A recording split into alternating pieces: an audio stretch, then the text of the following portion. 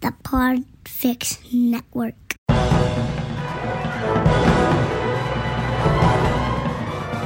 Hello and welcome. This is episode 170 of the Filmmakers Podcast.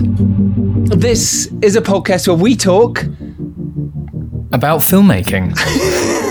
From indie film to studio films and everything in between. How to get them. How to make them. How to get them made. Close. And how to try not to fuck it up, in our very, very humble opinion. Yes! I am Charles Alderson. I'm a writer, director and producer. I'm delighted to have on as our guest on the Filmmakers Podcast today, Danny Draven. He's a horror legend and he's one of my fave horror people ever, so I'm delighted to get him on. But before we talk about him, you've heard him already. He's the fantastic Robbie McCain and he's my co-host for this intro. Hello, Robbie. You all right? Hey, Giles. How's it going? Pretty good, thank you. I think he's pretty good. Yeah. Yeah. No, it's right? good. It's coming out of lockdown. Isn't it time we come out of lockdown? It is. Let's get some filming done. Yeah, exactly. Exactly. Are we close? Are we close to any movies? I think I might Hopefully, be. maybe. Yeah. Have you been cooking up a few ideas whilst we've been there's quite a few lockdown? things in bubbling along, and now it's a case of, are those investors actually going to put the money in? How can we actually do it safely? All that kind of stuff is now being put into place. So all the rules that Directors UK have set out and the government rules as well are just, they're in place and it's doable. We can make movies. It's just now who dares go first, who dares put the money in, what the insurer's saying. So they're insuring you basically, but the caveat is if someone gets COVID at the moment, it's kind of your issue. So it's just trying to balance that out. So we're getting there. What Fantastic. about you? Yeah, I've been starting to write a few projects myself, actually sort of collate a few ideas where, you know how it is, you have things spinning around, percolating around your head, and you feel like, oh, if only it was the time to actually solidify those into ideas and actual scripts and stories. And thankfully, I mean, the one positive thing of this situation is we do have that time if we're, working remotely or from home to do that. So yeah. Can't wait to hear them, buddy. Can't wait to hear all about them. Absolutely. So should we talk to our lovely listeners? Thank you so much for listening, by the way. Really appreciate it. Let's talk to them about this week's guest. Now, you edited this. Thank you so much for doing that. Do you want to tell us a little bit about your thoughts, what you gain from this, as well as what other people will gain? Yeah, well, Danny, as you'll hear, he's a lovely guy. He's really enthusiastic and passionate about what he does. I mean, he's really like a filmmaker of doing rather than, not an armchair filmmaker. He's gone out, he's made hundreds and hundreds of projects. He's been part of things, he's jumped in from the start of his career, not necessarily caring about even if it's like a sort of pulpy B-movie horror film.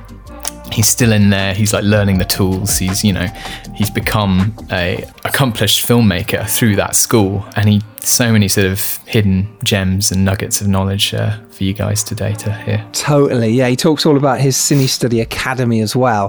He also sent me some links for Danny Draven's Master of Terror, which you can get on Amazon now, and Danny Draven's Horror Vault. Both of those links will be in the show notes. They're both out in the UK and the USA, and they're just fantastic insights into how to make movies. He's also got a brilliant behind the scenes of how he made his film.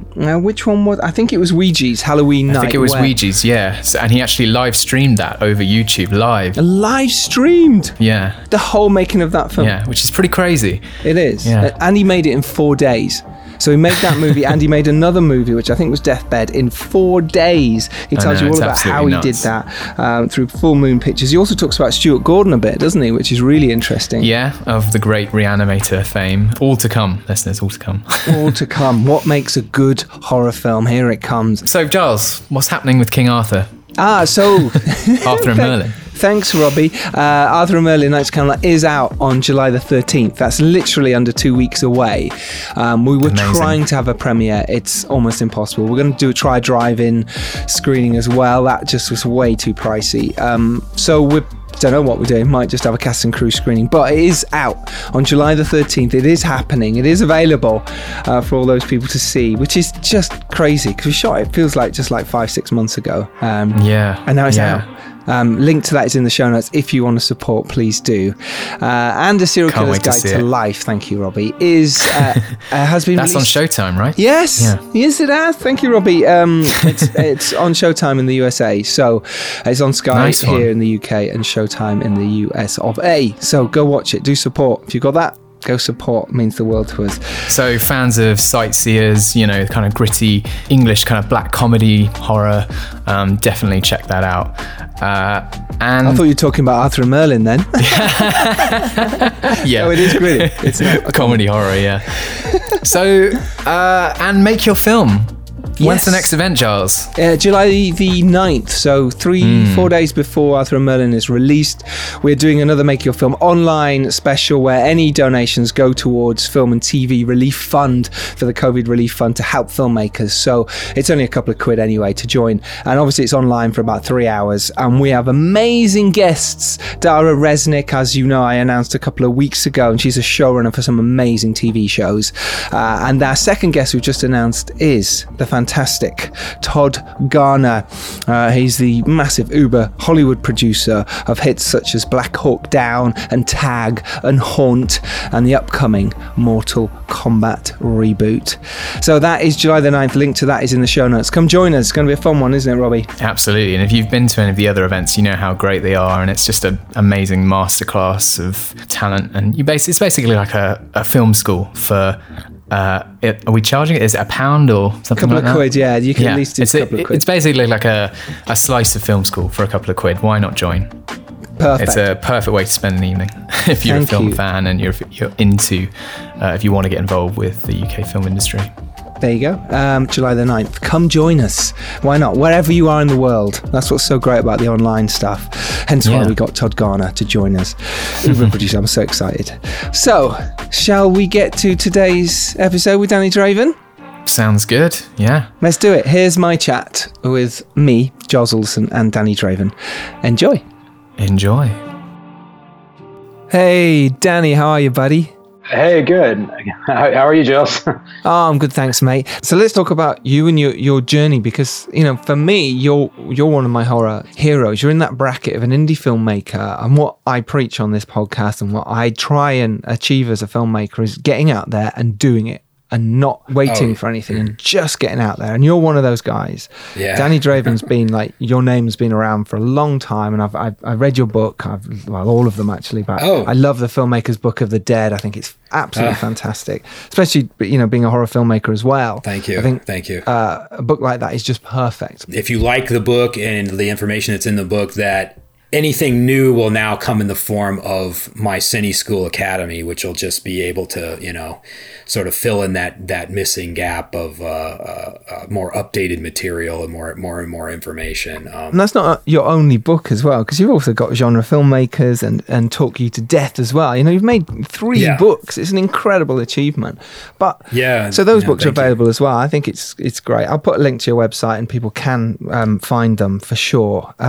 But I wanted to talk about you and your journey and getting there, so the inspiration for other filmmakers out there who are trying to do what you do. So from what I can tell, you did a lot of editing when you started out. Was that something you were naturally very good at? Was that something that just came to you? Editing, I think, I've always been particularly drawn to that part, particularly post-production in general is kind of one of my, if not my favorite part of the filmmaking process. But the editing actually came out of just the sort of doing everything yourself into filmmaking. And I was one of the lucky people to have learned how to edit on film. So my first editing was 16 millimeter. Well, actually it was 8 millimeter back in the Super 8 back in the day. But in film school, my first experience with actually editing a short film was bench edits, rolling it through the the movie scope and physically cutting, splicing film together. And because I was shooting with Bolexes and the H16s and all, the 16 millimeter cameras, that we were shooting color reversal film at the time. And color reversal film, there's no, you're not shooting negative and then having to make work prints that you would, or I'm sorry, work copies that you would sort of cut together and everything. So what we would do is, when you get that film back from the lab, that was your negative. I mean, that was it. So every cut you would make, you have to be very, very careful in how you cut it, because if you cut in the wrong spot, or you cut a little here, or cut a little there, or the sprocket holes get ripped up, that's it. I mean, so you were very careful in how you edited the sort of color reversal footage that we got back from this camera. So I don't know. I think it just came from being very careful at that stage on how to edit, and then it just evolved into editing on a flatbed, which I don't know if you've ever edited on a Steenbeck before. I haven't, but I've seen one in action. It's I love Steenbeck. I don't the other method, is a little more tedious, but when you edit on a Steenbeck, you would have a big screen. You got 8 plates, so you would literally bring in your movie on all these, you have your picture, and then you would have your mag tracks, and you would sync it all up, and then you would roll it through the Steenbeck, with the little thing. And then you would when you make a cut, you unlock and and you have to cut the picture, and you cut the audio, and you splice it, and then you relock it, and then you run it through again. And that's how that's how the history of movie editing was like for a long time was people editing that way. So I learned how to edit like that. Okay. And going to digital, it was just kind of like an easier way to do it. And and so I guess I'm very lucky that I was able to learn that way. And then editing was from that. Once it got to digital, Final Cut came out, and and actually Premiere back in the day, and Media 100 and all that stuff back in the early days. It was just a piece of cake for me from going forward. I bet. Exactly. And I've been kind of been doing it ever since. I edit my own films. I never let anyone else edit my films, really, because I just, it's easier not to. And I've edited a ton of films. I mean, even what I'm credited on IMDb, which, I've definitely edited more than 200 films, feature films. Wow. But I don't take credit on a lot of stuff, so I kind of ghost edit, a lot of things. But is there some you don't want credit on? Yeah, there's a lot of stuff that I don't want to be. Yeah, I would just, rather. I mean, because I own a post production company, and a lot of stuff that I edit, I don't normally take credits on and stuff. But definitely over 200 films at least. I mean, tons of stuff for Full Moon. I've edited for stuff for Sci-Fi Channel to Disney Lionsgate. You've done everything. Spots. Lionsgate UK. A lot of stuff. As a director, I couldn't tell you that. One of the most important skills that you can have as a director is definitely to have a strong background in editing, because really editing is the last. Even now it's probably more like color correction and grading and stuff is probably the last frontier, but certainly editing and color correction is sort of that last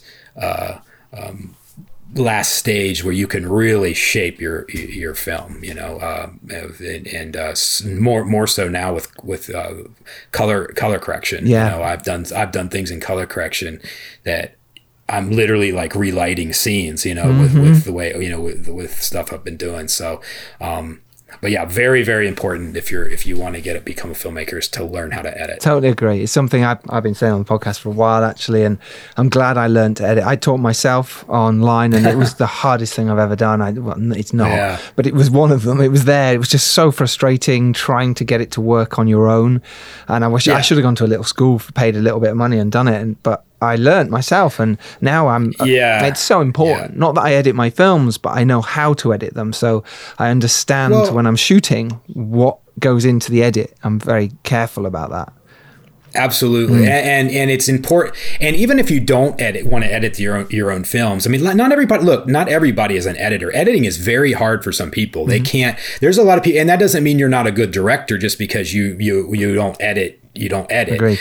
Or anything like that. That has nothing to do with it. But you do need to understand editing and how you can manipulate the image and how you can manipulate story, how you can manipulate pacing, all that stuff. You have to have a very good understanding of editing and storytelling in general.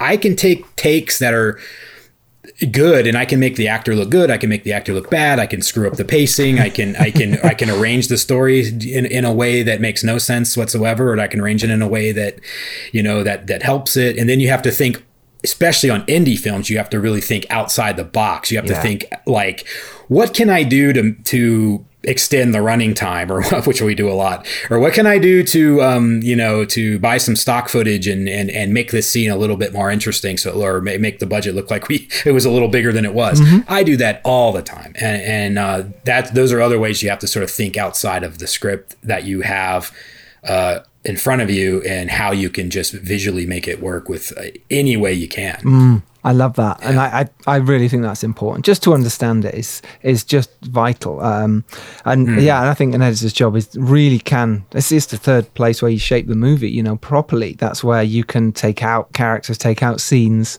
You can reshape. Like you say, you can make an actor look fantastic who was not getting away with it. A scene that didn't really work now suddenly works. It's incredible. Well, it is incredible. And I've worked with Michael. I did a movie called Patient 7 with the great Michael Ironside, and I got to direct him, which was awesome, because I was a fan of his since Total Recall and Starship Troopers and all that. But we were shooting a ridiculous amount of pages a day. I shot the whole movie in freaking 4 days. Did you? And it was such an amount a crazy amount of lines that he'd have to go through every day, that he had his script in his folder and we were just not, again, as an editor, I direct kind of like an editor, because I know, I do very little takes. I know exactly what I need to get, and then we're able to move very quickly. With him, it was just such an enormous amount of dialogue to get through, but you have to sort of think like an editor and just say, you know what, I got this, I got that, I got this, I got that, I got this. I'm going to cut to that, and then I can have him read some of these lines off screen, because I know I'm not going to be on screen for, So you sort of edit as you make it, and that's just, I don't know, it's just a style of filmmaking that I'm used to, and what I do on every film, and again, it's a vital, I think, skill to have. Oh, I totally agree. But I want to just jump into this. You shot Patient 7 in 4 days. Yeah. Wow. I didn't know that. That's incredible. For those of you who haven't seen Patient 7 yet, do go see it. I can't believe you shot that in 4 days. But your editing skills there will have come in massively, because you'd have gone, well, I don't need the wide on this scene because I'm not going to use it, or I'm not going to spend too long on the wide because I'll use it for the opening, or let's just jump from there to there and just get that line. I imagine you were working that way. Well, yeah. And on that particular film, what I had to do is, I had to cut a lot of shots. You go in with sort of a wish list and you end up getting maybe 20% of it. So I had to cut a lot of shots just because of time. But I had to block shoot a lot of that film. And for those of you who might not know what block shooting is, it's sort of like, in that particular film, the vast majority of the movie takes place in this doctor's office, the doctor played by Michael Ironside. And we had to jump around a lot, and I was going so behind on setups, I ended up block shooting all the master shots for pretty much most of the stuff in that room in one series of takes. And I hate doing that, because it saves you time, but it gets very confusing very quickly on what you got, what you didn't get, and particularly when the actors have to go in and out of different emotional states, which in his case was a lot. Yes, it's very difficult. So it's very confusing for us. It's very confusing for the actors. I don't recommend doing it really unless you really have to, because it really gets very confusing quick. But yeah, I had to do that and a lot of other things in order to just make up on the lost time that we had on that. When you're shooting, 15 pages a day or whatever it was, and with a star actor like Michael Ironside, too, it's and on you, and it was union, so you got you can only shoot with we're shooting with union crews, so it's the days are only 10 hours or 12 hours max, I think. Yes. And you don't go over, because then they just drop what they're doing and they leave, so you have to make the time, and it can be very challenging. Whereas on the indie, in the indie world that I come from, we're 16, 18 hours. We're sleeping on the ground. We're sleeping on the set. We're eating garbage food all day long. That's the way I made movies, when you started, even for Full Moon. Yes. Yeah. But once you kind of cross into sort of a little bit more of the professional realm with unions and all that stuff, you can't get you don't get away. You can't get away with it. You can't get away. For those that don't know, Full Moon Pictures, well, they did the Puppet Master series and Trances, etc. Some amazing horror movies over the time. So, I mean, let's come back through your journey a little bit, because it is fascinating. Because you pretty much learned on the job, I suppose, at Full Moon Pictures. Is that right? Did you go straight from your degree to Full Moon Pictures? How did you get the job there? How did it work? Because that's full on. It's great. Sure. Well, I mean, after I graduated from film school, I was in Boston, Massachusetts, is where I went to film school at Emerson College. After that, I mean, I had a film degree, and I moved out to Hollywood, and I was kind of determined to get into a company that was making, I never wanted to get into a company that was making like the big, sort of blockbuster-y type movies, because I knew the path to getting to be a director is practically impossible unless you're, it's very slim. And at that, to jump in, Danny, at that point, did you know you wanted to be a director? Was that something that was? Oh yeah, that's exactly. You knew, you were like, this is what I want to do. For sure. Okay, yeah, good. I knew. I've always known that. Yeah, from when I came out to Hollywood, that I wanted to be a director. And so I focused on trying to work for companies that I knew were making more of the independent stuff. Because that's just what I prefer. It was kind of a long, I did all kinds of odd jobs, paying my dues, and worked on stuff I wouldn't even mention now. The only way I was able to get into Full Moon was through their web department.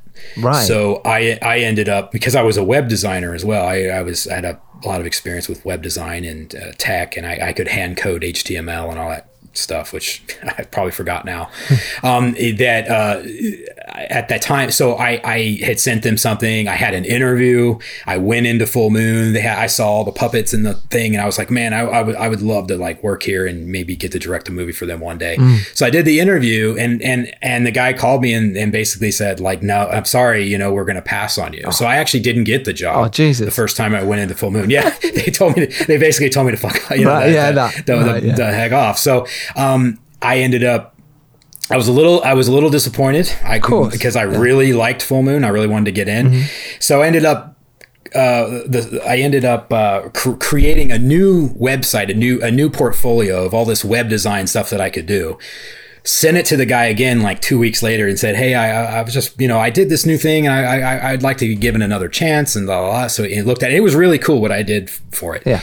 The guy looked at it. He actually called me. He called me on the phone and said, hey, I admire your tenacity, bro. Why don't you come in for another interview? So I did, and I got the job. Mate, I love that. I love the fact that somewhere you really wanted to work, and you said, I'm not going to take no for an answer, and I'm going to do what I can to get that. That's what it's about, mate. I love that. Yes. That's exactly how it happened. I still remember him calling me again and just being like, I admire your tenacity, come in. And then he's just like, okay, you got the job. And then you went, now I've got to do web design. Yeah.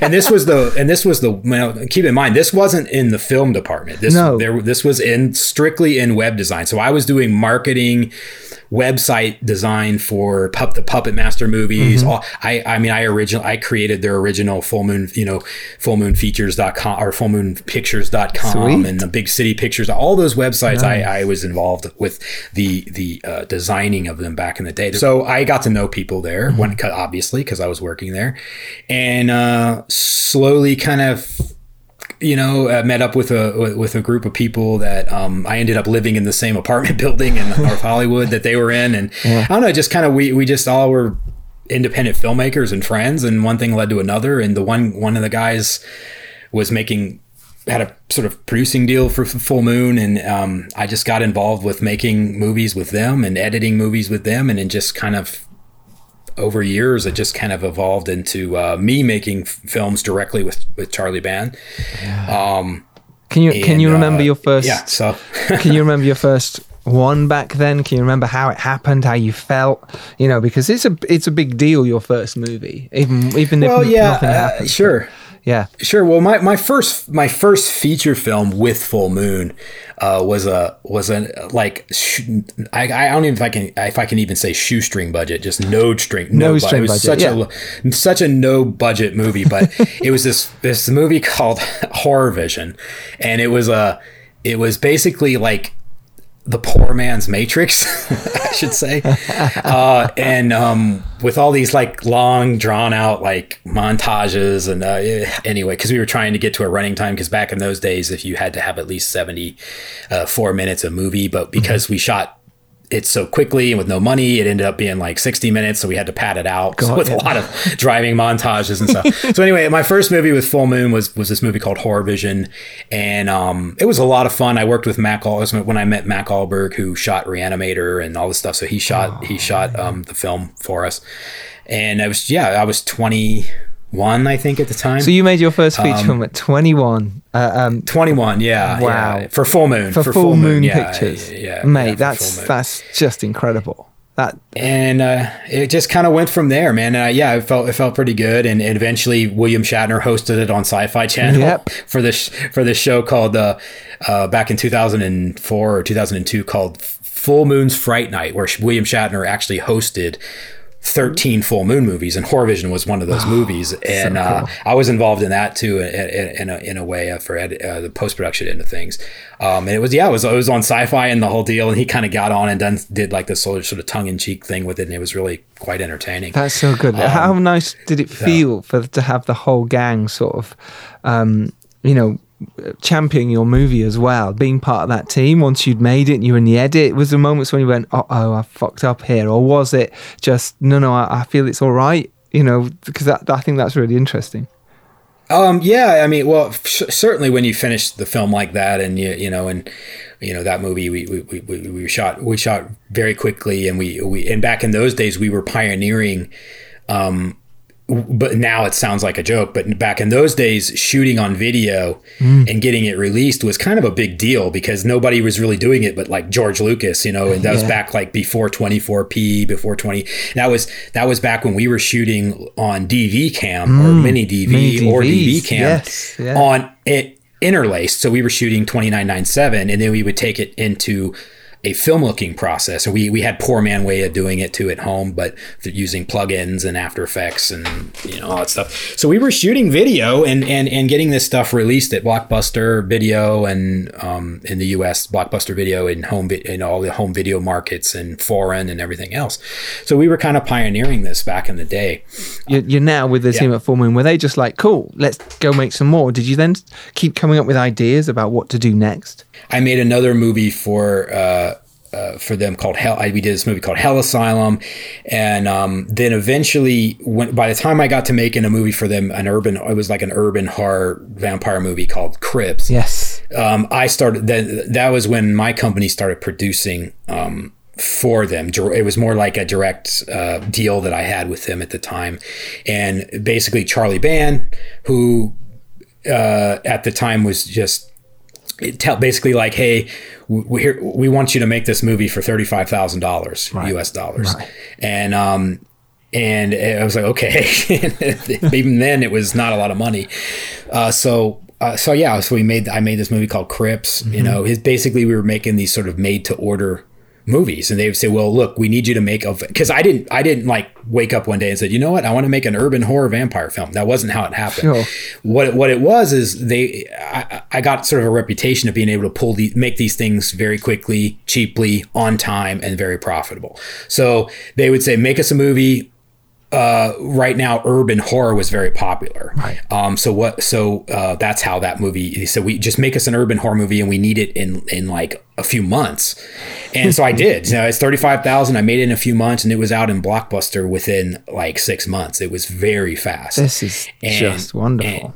And that's how that happened. And then we went right into another. I was going to make like 2-3 movies a year for him, and we went right into another movie called the Grim Rapper.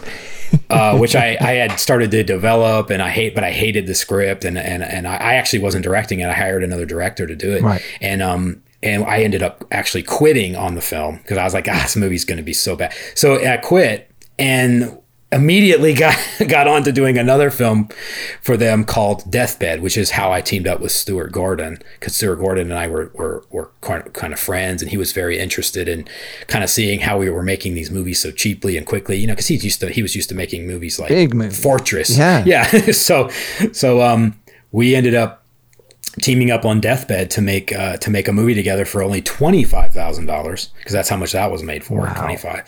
And we made this very quick movie called Deathbed, and it was a script he had, and I just kind of came on, and we kind of partnered up to make it for Full Moon. And how are you actually making them for this kind of money? Then is it literally everyone's doing it for pretty much nothing? Is it like you say, sleeping on floors? Is it everyone like, who wants to do this? Who's coming together to make it?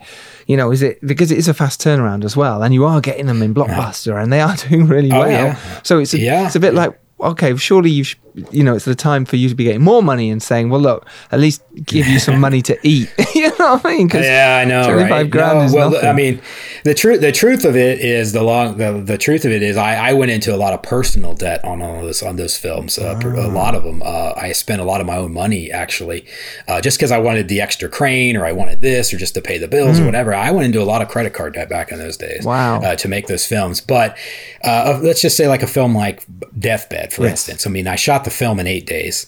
Okay. Everybody got paid. Like I wasn't begging people to work on the films. I mean, everybody got paid, So, like for instance, like the DP, the production. We had a production designer. I mean, they weren't getting paid a lot. But they were getting paid. I think back then it was probably around $100 to $150 a day was probably what they were making on those. Okay. But it was an 8-day shoot. We shot probably 12 to 14 hours a day, and it was sometimes we had a day off, I think, and then we would shoot maybe 4 a day off, and then 4. But essentially, everybody was getting paid, and they were getting their money at the end of the day, and getting fed every day, and and the whole thing. So it wasn't like slave labor or anything. No, I mean, sure. we were feeding people. There was lunch every day. There was craft service. It was a real set. But it was just done very cheaply, is all. So I had a very minimal amount of people on set. And I was. Yeah. So I saved a lot in post, obviously. Yes. And production was expensive because we were shooting these in Los Angeles. So I was paying locations. I was paying for. We did own the equipment, most of the equipment. Okay. But I was paying for sound guys, grips, food, the whole deal. And you're producing as well at the same time. So I was producing those. You're organizing everything and shooting it. And wow. I mean, what did you learn from that for our filmmakers now listening? What tips and techniques could you have done differently, or what was really good that you went, I'm glad we did that? Well, I mean, looking back on, I think the most important thing you can do on any low budget thing is to don't be too cheap when it comes to things. And what I mean by that is, or don't overburden yourself with too much to do, because you end up with probably not as good of a movie as you could have had if you would have delegated the work a little bit more. And what I learned to really help was to delegate a little bit more, because I'm kind of I like to think of myself sometimes as a jack of all trades. Well, I can do that, or I can do that. But then you overwhelm yourself and nothing ends up getting done. So you have to really delegate it, particularly if you're making a movie in a short amount of time. And this is true to this day. This is how I do it. And it's really just a matter of delegating it out. And I like to get a very strong management team on board first thing. So a line producer, a dedicated line producer is probably one of the most important things for me to get off the bat. Yep. Dedicated line producer and a dedicated UPM if you can afford it. But at least a line producer, at least somebody who's not creatively involved and is just helping you, making sure people are showing up on time, doing phone calls, the whole deal, because it can get very hectic if you don't do that. So get a strong management team in order from the get-go. And it doesn't, again, you don't need a whole department. You just need like one guy that's just like, okay, I'm your line producer and I'm going to get everything done, you know, great. But preferably at least on the between like $100,000 and the $200,000 range, which is kind of a general budget range for like independent films, with you know, I mean, real, you know, sort of budgeted independent films, under 200,000, under 250,000 ish.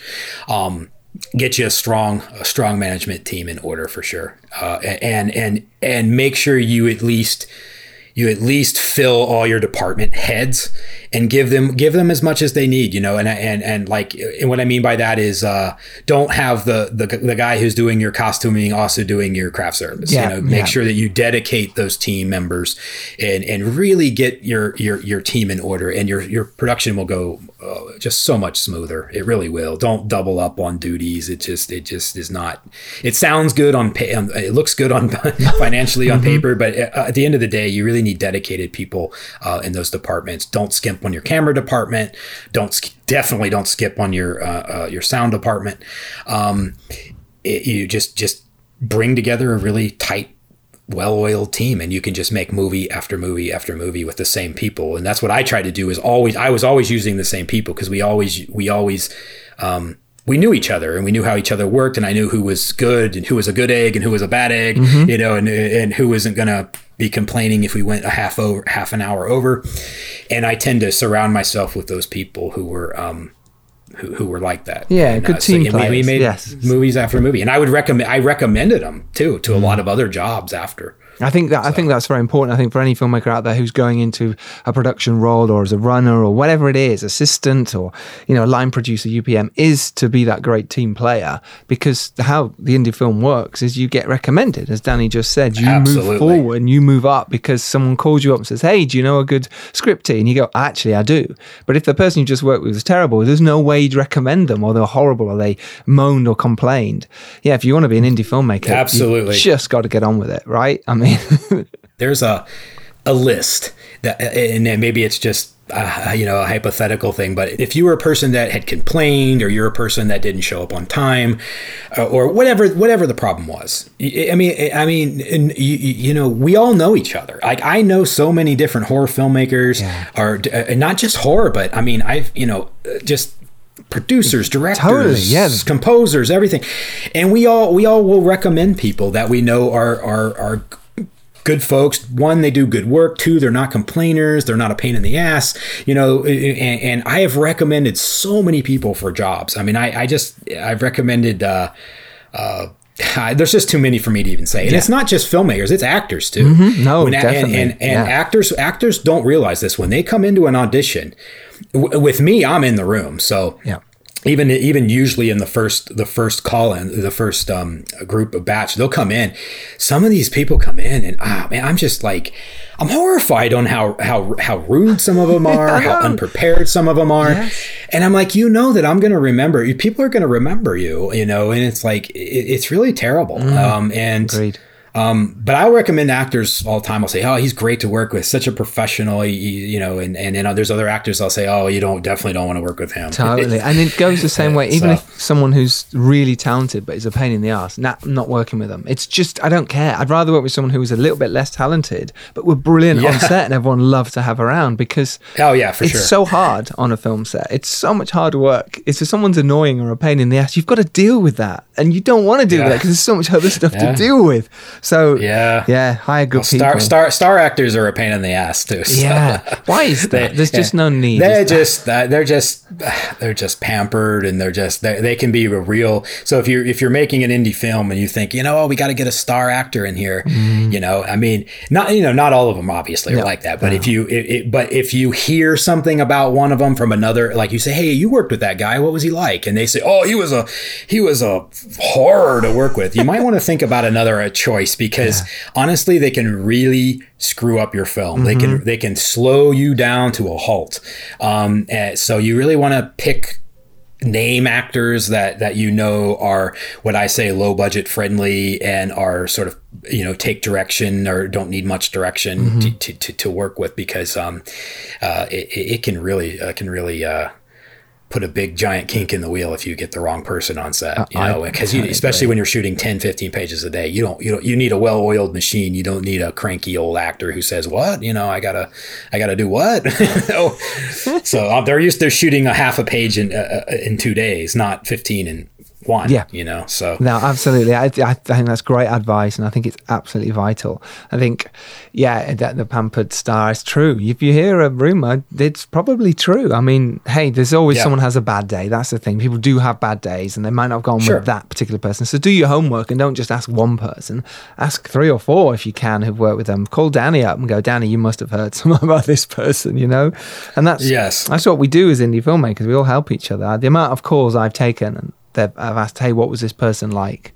And I'm honest, because you've got nothing to lose, I'm very honest, and I'm sure you're the same. So you went from, you're now directing indie movies for 20, 30 grand, and then you kind of kept going. You went on this journey, and your films were doing really well, and you were getting a reputation. How did you keep carving out that career? Were you still editing at the same time? Were you still getting money in that way so you could go off and do, lower budget indies? Ever since I started producing, producing for hire, I had started my own sort of production company. So, my company had always had a post-production outfit to it. So we could do editing, DVD authoring, Blu-ray authoring, closed captioning, fixing post problems. I had a full, sound design, Pro Tools, anything you can possibly think of, we were doing.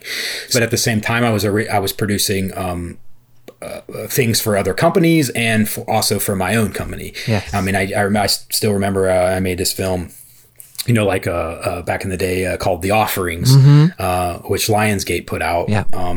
And again, it was a 100%. That one in particular was 100% my own company's film. But I shot on 35. We shot at Nevada.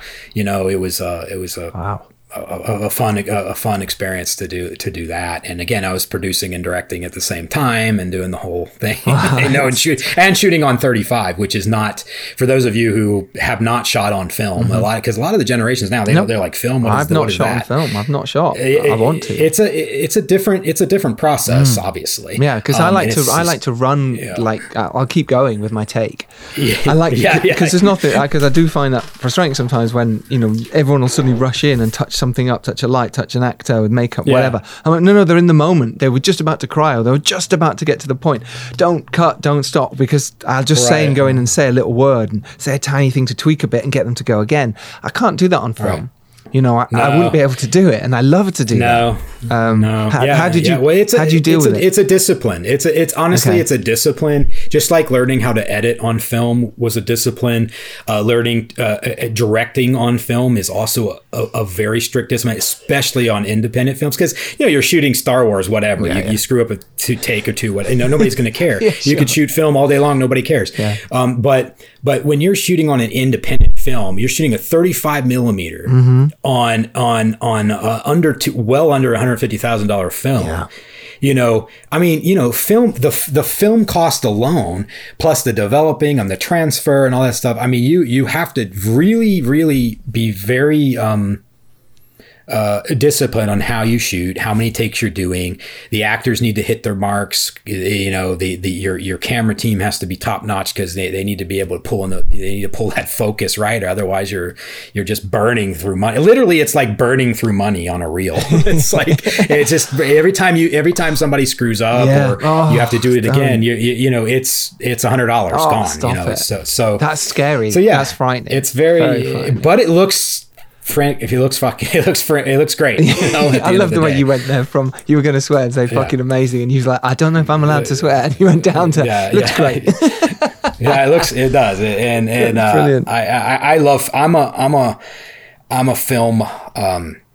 I love film. Yeah. I prefer film over any camera, but when I do have to shoot digital, it'll probably always be the Alexa, because that's my favorite one of the kind of the Alexas and the Reds and all that stuff. I love the Alexa. I shot Patient 7 on the Alexa with Master Primes, and I did everything I could to make it look as much like film as possible. Film as possible. Of course we do. We grain it up and everything in post. We do. Grained it up. I pull it. I get it more silvery, and it just and a lot of that has to do with the lenses you're using too, and the color grading that you have a process to it. But I love the Alexa. But I mean, the offerings I shot on a movie cam compact, which is this big old camera, and Fuji film. We shot on Fuji before Fuji went out of business. I bought all this Fuji's 35 millimeter stock, and it was great. I just love it. I just love film in general. Just the touching it and putting it in the camera and the thing in the gates. And to this day, I have. I still restore old projectors, on my own, and I still have like 16 millimeter prints of movies, and I run it through the projectors, and I still have movie scope and rewinds. I'll put up. I can still to this day put up a roll on there, run it through, splice on some leader, and run it through my projector. The whole deal. So I love film. I can tell, and it's not dead. It's not dead. No, it's but not. It is definitely. It's going to come back. It just will. It's in its own way. It'll move around when it needs to, and I'd love to shoot that. I'd love to shoot, and one day I will. I want to jump back a little bit. You mentioned when you were a producer for hire, and there's some producers listening now. What would how's best to work with a director who they might have written it, and you're coming on as producer for hire, and you've got to worry about budgets and things like that. How did you deal with things like that? Your job as a producer is to support the vision of the director. So, and if you don't, you have to always remember that that's really your job. And don't step on their creative vision. You can guide them. And that's your job, is to guide them on certain things. But and to let them know when they're completely off the rails as far as budget, and time and all that. Obviously that's part of the producer's job. These days, everybody's a producer and everybody's a director and everybody's an editor, yet no one is. Yes. Because you really have to. Anybody can slap the name of producer onto something, but a real producer kind of feels it would be great if they came from the background of being a line producer or UPM, and because they really need to understand production and how it works, and a lot of people don't. They just think like, oh, I'm a producer, it's like, well, have you ever line produced before? No. Have you ever UPM before? No. Yeah. Well, how are you really? What do you do? Well, I have my name on the credits. Yeah, and I wander around. Up to a few premieres. Talk to the actors. They don't really. but to be able to solve problems, to be able to support your director, to be able to support your cast and your crew. And just make sure everything is running smoothly, problems are getting solved, things are coming in on time, on budget, and technically things are, you're surrounding yourself with people that you trust, because that's important. Yes. You don't need to understand everything, but you do need to hire people that you trust. That if I'm hiring a sound guy, that I know that sound guy is going to give me the best sound that I can, and some of that comes through references too, Great answer. Thank you. Very good. So I suppose I want to keep talking about the horror side of it as well. And obviously, because horror's been your sort of livelihood, and obviously you've not just done horror, but horror is what you're known for. What do you think are three really important, just any important elements to make a good horror film first, before we jump back into the next sort of three films that you've also just directed? Sure. Three more important parts of horror. Yeah, what's an important part? What makes a good horror? Yeah, what makes a good horror film? I think horror for me is I think it comes down to the material. I think first too, you have to really think about what kind of film you're making. Whether that be a found footage horror film, or a comedy horror, or just a straight up horror movie where your intention is to scare the living daylights out of people or whatever. I think you really have to first decide, what kind of horror movie am I making? What is the audience for this film? What kind of horror movie am I making? And I think once you know that, and it'll make your other decisions that come after that a lot easier. Mm-hmm. So if I'm setting out to make a slasher film, okay, I know my audience, I know the genre, I know the other films, I know the competition films that are coming.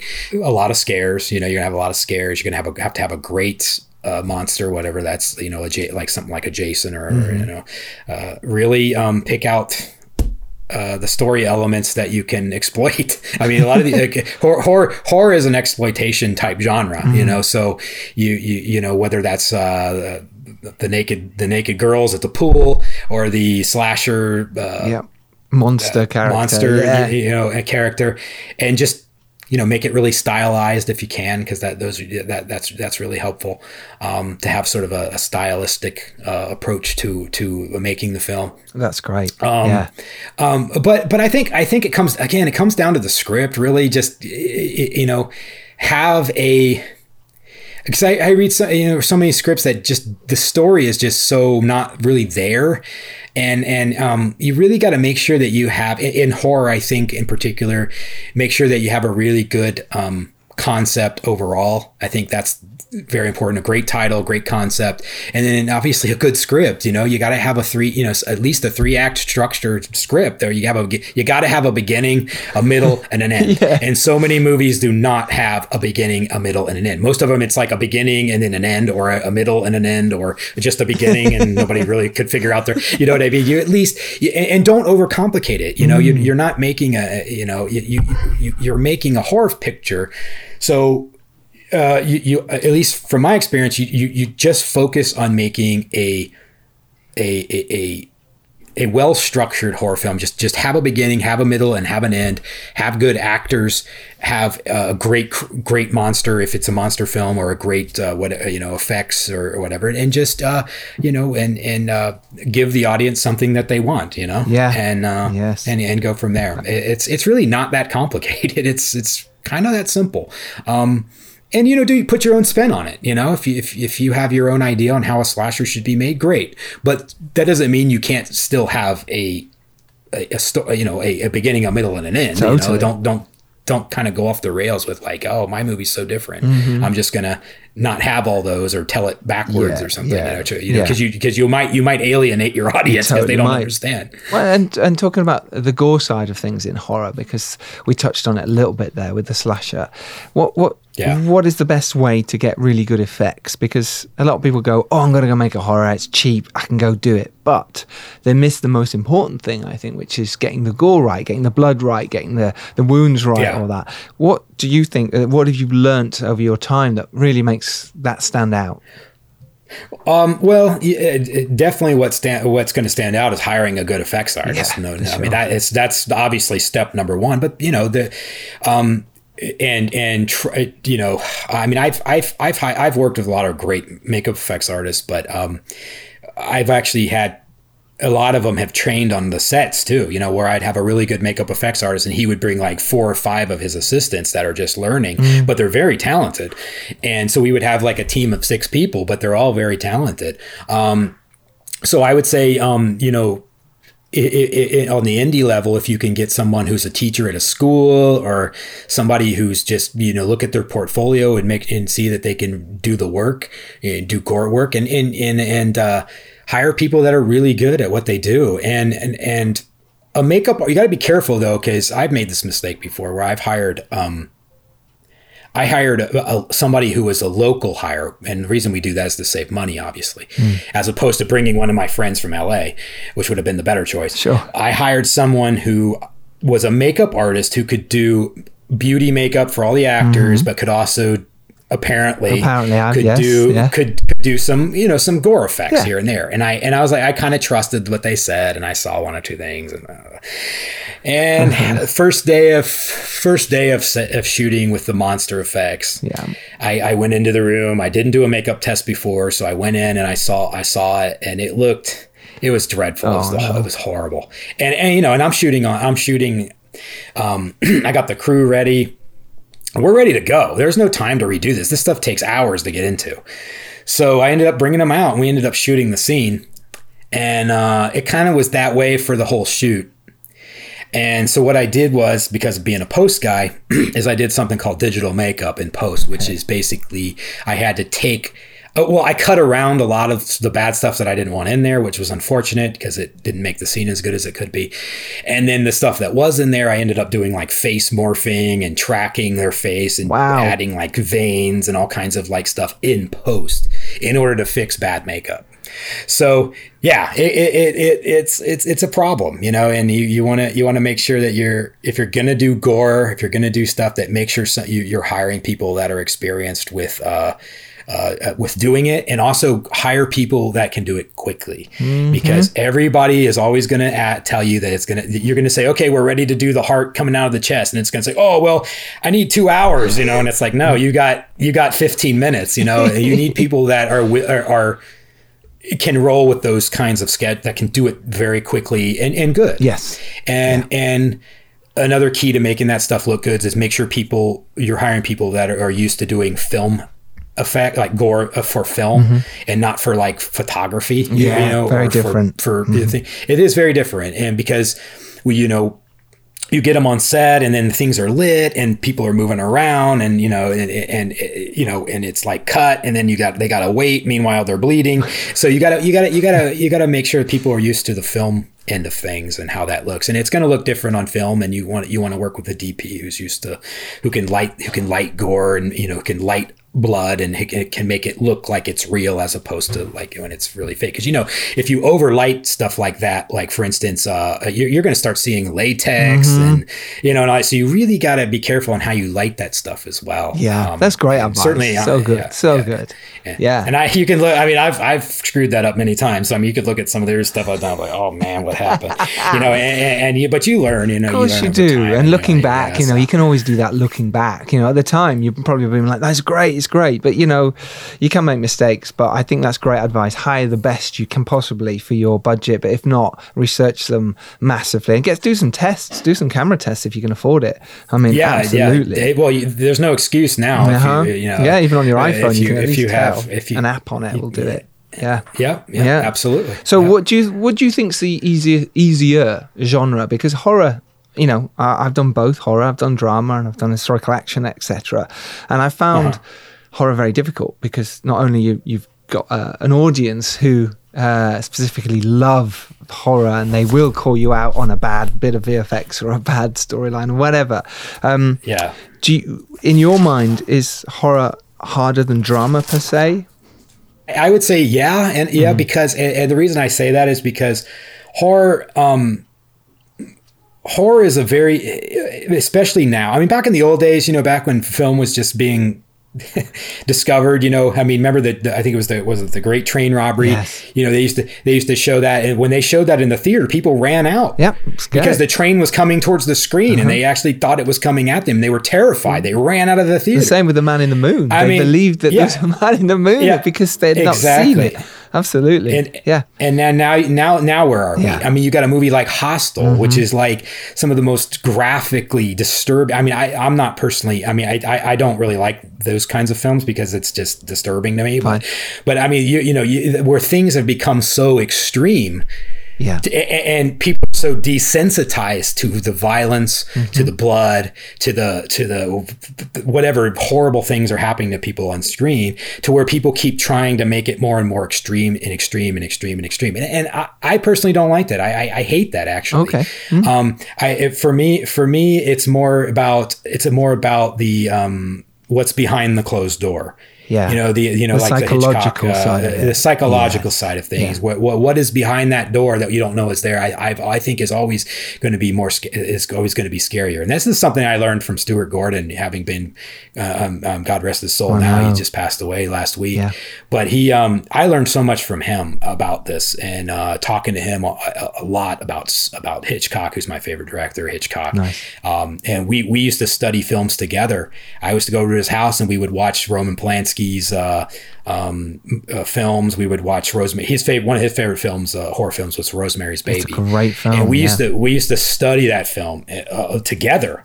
And you look at that film and you look at what they did with it. Look how the camera was positioned behind people and going in, and just the way it was done. Yeah. And And I think I learned a lot from him on that stuff. But I think just for those who don't know, in case you didn't know who Stuart Gordon was, he's just very, very well known in the horror world, but also as a brilliant sort of, in that filmmaker world, masters of horror. He was just one of those guys. He did Reanimator, which was the big one. Honey, I Shrunk the Kids. He was known for a lot of big movies. He was a great guy by all accounts as well, and he sounds it if he was a good friend of yours as well. So sad loss. And it's sad loss. I was lucky to have got to make a movie with him and spend a lot of time with him in the process, and definitely learned. I'd say a lot of the directing into things that I learned from him, and I taught him a lot of technical things that he was trying to figure out, and so we kind of had this great relationship like that. But with horror, things have been. Things have gotten more and more extreme, and if you remember the Hays Code back in the golden era, 40s, 50s, and early 60s. Okay. Movie censorship. You couldn't even have like the depiction of a sexual act on film. I mean, it was that crazy back then. And now look at where we're at. I mean, with horror, it's crazy. Yeah. So I would say, for me, it's definitely going to be more of the psychological end of things. That's what I prefer. That's what I like. Okay. It's not to say that you can't do whatever you want, but that's always going to be, for me, the strongest, because the imagination will definitely fill in those blanks. And I suppose that's what's really interesting about your movies, is that they are very psychological, Patient 7 and even Real Evil, which was your found footage, horror. Yeah. It was still psychological elements to that. I mean, quite a lot, really, and that's really interesting that plays out in a lot of your films. And I think, we sort of do sort of move to the area that suits us, the area that we find most enjoyment from. I think that's where we go as filmmakers. Look at Christopher Nolan's a perfect example. He's going, well, I want these really sort of out there sci-fi movies that have a through line and you have to think about them, and he's gone, well, that's what I want to make. So he's making them. And I think that's interesting. So then then you're still making movies. You're still doing it now. And Ouija's Halloween night. Let's talk about this, because this is brilliant. Yeah, sure. I have to explain myself. Please explain yourself, and I'll play the trailer because it's so much fun. The trailer. So explain what it's about. I'll play the trailer and we'll talk about it. Okay. Well, I'll tell you the quick story on this one. Yeah.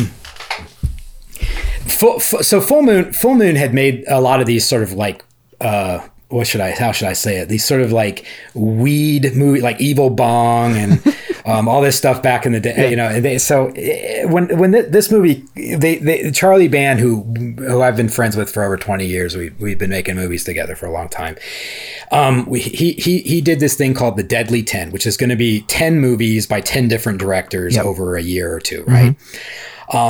And I was going to be one of them, and I kind of had to pick on for the most part of what I wanted to do. And he had thought about this movie, about doing one of these sort of weed movies. And I was my first reaction was no fucking way. And I said no. I turned it down. I was like, no, I'm not doing an Evil Bong prequel or whatever it was at the time, because I personally don't really even I don't like those films at all. I hate them actually. But I said no, I'm not doing it. No, forget it. And then we were talking about maybe some other stuff, like maybe Sideshow 2 or one of these other things. I'm like, no. And then I got to thinking about the weed thing, the weed angle on this again. And I said, if we did this in a certain way, because it had to be one of the caveats was it had to be sort of it had to have a weed theme in it. Okay, whatever. So I, ended up coming up with this idea on basically making Ghoulies. This is really what it is. Right. It's a Ghoulies movie in Vegas during Halloween, but having that funny weed element into it. So we created this movie, and originally it was called Halloween Night. That was the name of the film. And we ended up, over time, we sort of developed these characters, and we ended up calling them Ouija's, like a Ouija board. So we called it Ouija's, and they come out of the Ouija board. Brilliant. So anyway, so we ended up retitling the movie to call it Ouija's Halloween Night. Great, because it means sequels, though, by the way, doesn't it? I suppose. Yeah. And I love horror comedy. It's one of my, because honestly, I have a hard time taking I don't know, maybe I've just been doing it too long or something, but I actually have a really hard time taking horror seriously. So because you've seen it all, you've done it all, you know how the effects happen. I don't exactly, and I have a hard time with it, man. I not to say I can't do it. It's just I prefer horror comedy. So I was like, oh, this is a great opportunity to one, get to work with rubber monsters because I love rubber monsters. Two, to add some comedy in here and just make a goofy, fun movie. And then I had the idea of throwing it back to sort of like 80s fun and the whole thing. And this little new cult classic, Ouija's Halloween Night, was born, and strangely enough, Film Threat gave it an award. So just recently. That's so cool. And it's entertaining. I'm particularly fond of it. I just really enjoyed making it. I had fun making it. I think when you watch it, you'll see that the filmmakers had fun making it, which is important, right? You want that. You know, certainly as filmmakers, we know how hard it is to make a movie, and the fact that you're on set having fun and that comes across is so important. Yeah. And in this movie, it does come across, and I think that's why people enjoyed it, because one of the important things as a director too is you know. You don't want your audience to think you're trying to pull one over on trying to think that you're outsmarting them or anything like that. When you watch this movie, you know you're going to know that you're in on the joke. You're in. You know that I'm not sitting behind the camera trying to show you a movie that you're supposed to take remotely seriously at all. I mean, the movie's called Ouija's for Halloween night. You know what I mean? Yeah.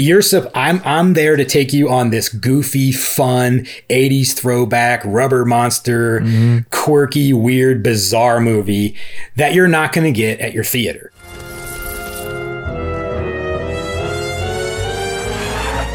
You guys believe we got this entire hotel for the whole night? This is going to be the greatest Halloween party in the history of Halloween parties. The party was supposed to start by now. You have to believe in miracles. That's your miracle. Okay, I know you're supposed to be dead, but you're way too stiff. I would love to play. I have another game in mind. Behold, the Ouija board.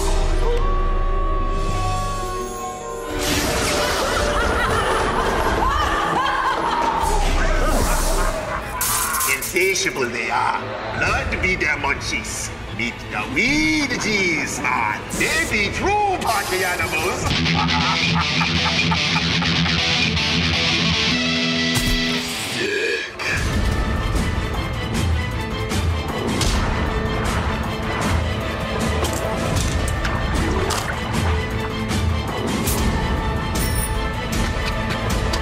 Time is running out.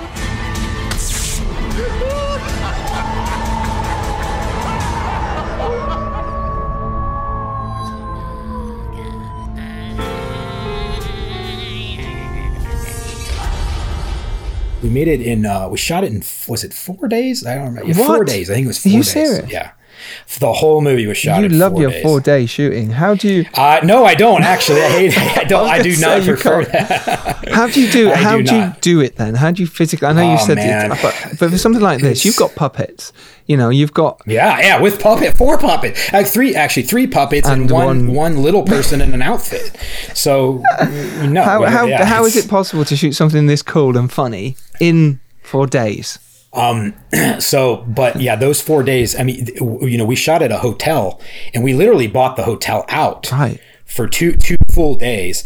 And then because we couldn't buy it out for all the days, we ended up having to shoot around people actually using the hotel the other 2 days, which the hotel, because it's in Las Vegas, was a swingers hotel. Brilliant. So get them in. Yeah, 2 days we had it to ourselves. Right. Crew, everybody was staying at the hotel, including me. And the other 2 days, there were swingers parties. People were at the pool, topless, doing all. I mean, literally, I was shooting around. People walking through my shots. People coming in, checking in. It was a horror show trying to do this. Yes. But I don't know. Somehow we were able to pull it off, and I actually only had to cut I don't know, I had to cut a few pages out of the movie, and I had to do some things here and there to make it all work. But at the end of the day, I ended up getting it all shot. You know, well done, man. Well done. It was not an easy shoot. No. Why did you choose to do 4 days? Was it a budgetary thing or total budgetary? Right. It cost that hotel alone was like, I don't know, like $8,000 a day just to shoot in it. You know, yeah.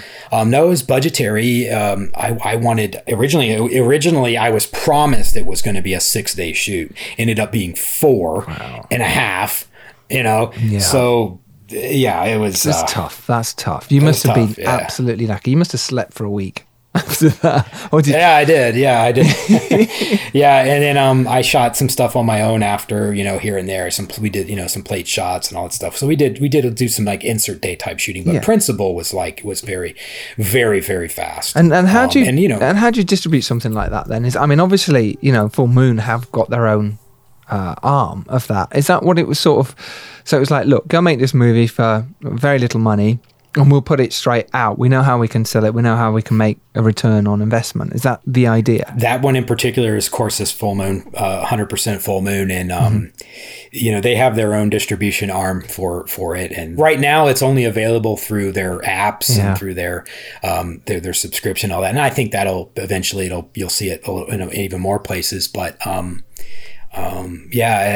know, they have their kind of, Full Moon's kind of unique in that way. They kind of control their own distribution. They have their fan base, and I think other companies like Troma and Asylum and all these other places that are making kind of movies too that have their own channels and their own distribution outlets. It was a blast to make. I had nothing but fun making it, and I definitely hope that came across.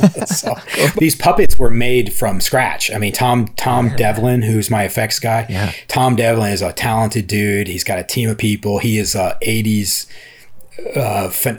fan just like I am. So we had a blast making this, and he sculpted each one of these guys. He made them like you would make them back in the 80s. You know, they had animatronic eyeballs in them, and the whole deal. it was pretty dang cool. It's very cool. And if you want to see this, you can. It's the behind the scenes video is on YouTube of Ouija's Halloween Night, the complete behind the scenes journey, and it is brilliant. It's over an hour, 30 minutes, an hour. It's like longer. It's like watching the movie twice. It's brilliant. It really is. Well, you know what's really, I should tell you about that movie too, is that I didn't touch on, is that's the first movie in history that was entirely live streamed on the internet. The entire movie making, every day that we shot, 24 hours a day, not 24 hours a day, I'm sorry, just the time that we were shooting, which was 12, 14 hours a day, with 2 cameras, was live streamed on the internet. Anything could have gone wrong. I love it. You heard, people were saying stuff that I'm like, dude, don't, you know, this is live. Yeah. We had thousands of people tuned in every day from all over the world watching this. It was the first time in history, actually. Wow. So, that was one of the things. No studio would do that. No, never. They'd be so scared. Absolutely. Well, first of all, you give away the movie and the plot and everything else. But this was really unique. It was a really unique thing that we did there.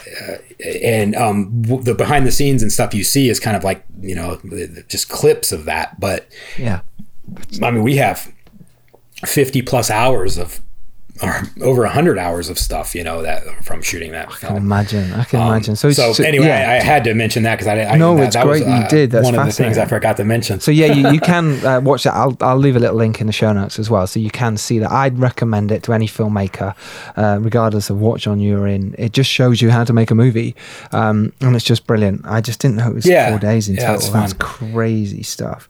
Yeah, 4 days. And I tried, when we were streaming live, I tried to talk to the camera and let people know what we were doing and all that sort of thing. And I just had a blast making that film. I really did. And I love horror comedy. It's my favorite combination of stuff. So I imagine. So look, you've had this great career. Are you going to keep going with this? You still want to make more horror? You know, I can see from, you know, the bits that are potentially in, you know, that you're doing at the moment. I don't know what's happening with COVID right now and whether things have stopped, or if you're kind of at the moment going, no, I'm still going to make more horror, or what's the plan for you? What's the journey now? Well, I mean, I've produced other films. I mean, I produced a film just 2 years ago in Ohio at Robert Kurtzman's studio there.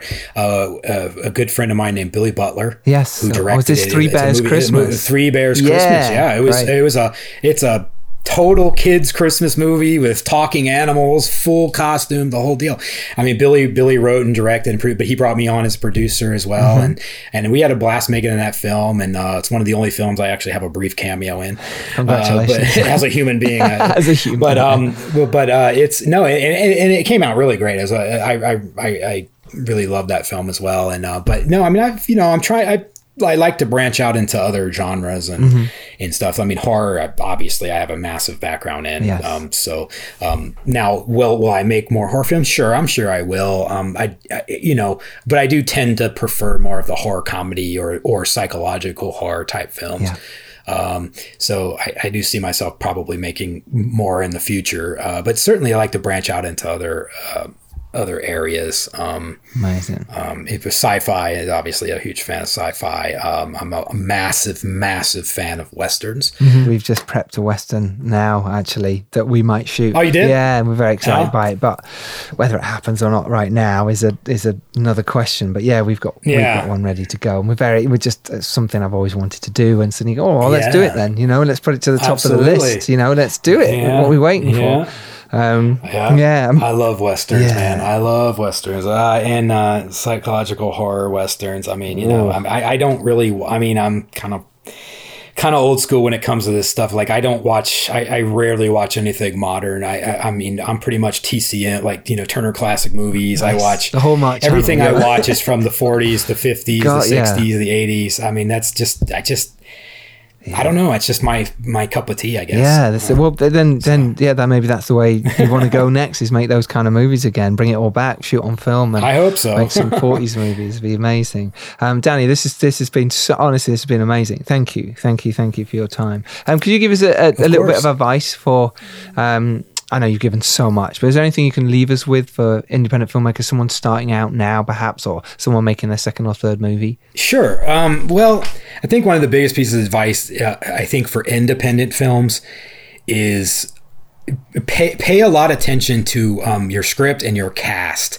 I see so many movies that the script was actually good, but the cast is just I mean, Hitchcock used to say that 75% of directing is casting. I think it's more, and I think it's even more than that. Yeah, I agree. And it's hard. Look, it's hard. Like, sometimes you're making a low budget movie. You don't have a lot of money to pay a cast, or maybe you're non-union and stuff. Yes. And look, you pick the best people that come in, and that's all you can do, and do the best you can to work with them and get the best that you can.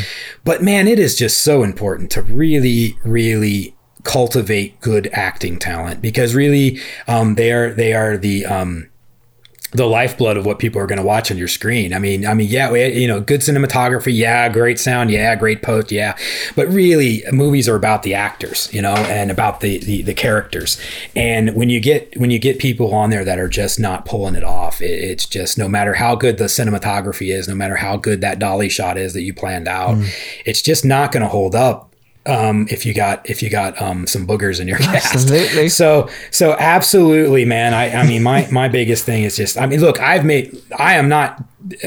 just saying, you look at some of my old movies, I got some of the worst acting that you've seen. I am guilty 100% of having boogers in my cast and having made all kinds of mistakes and having to put producers' girlfriends in my films. Yes, I did not want to, believe me, I've done it all.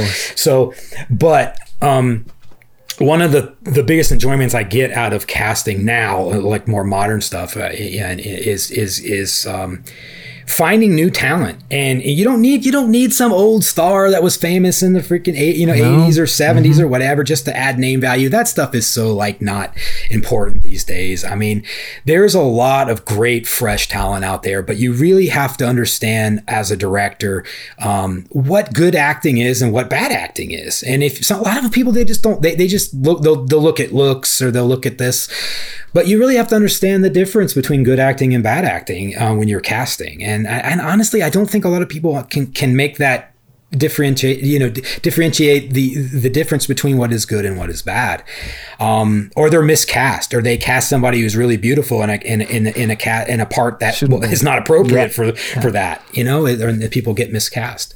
So casting, man, casting. There you go. That is the best advice I can give you, because if you got a great cast and a great story, the other stuff is just icing on the cake. Absolutely, but, you can get away with it. Look for good actors. Yeah, that's brilliant.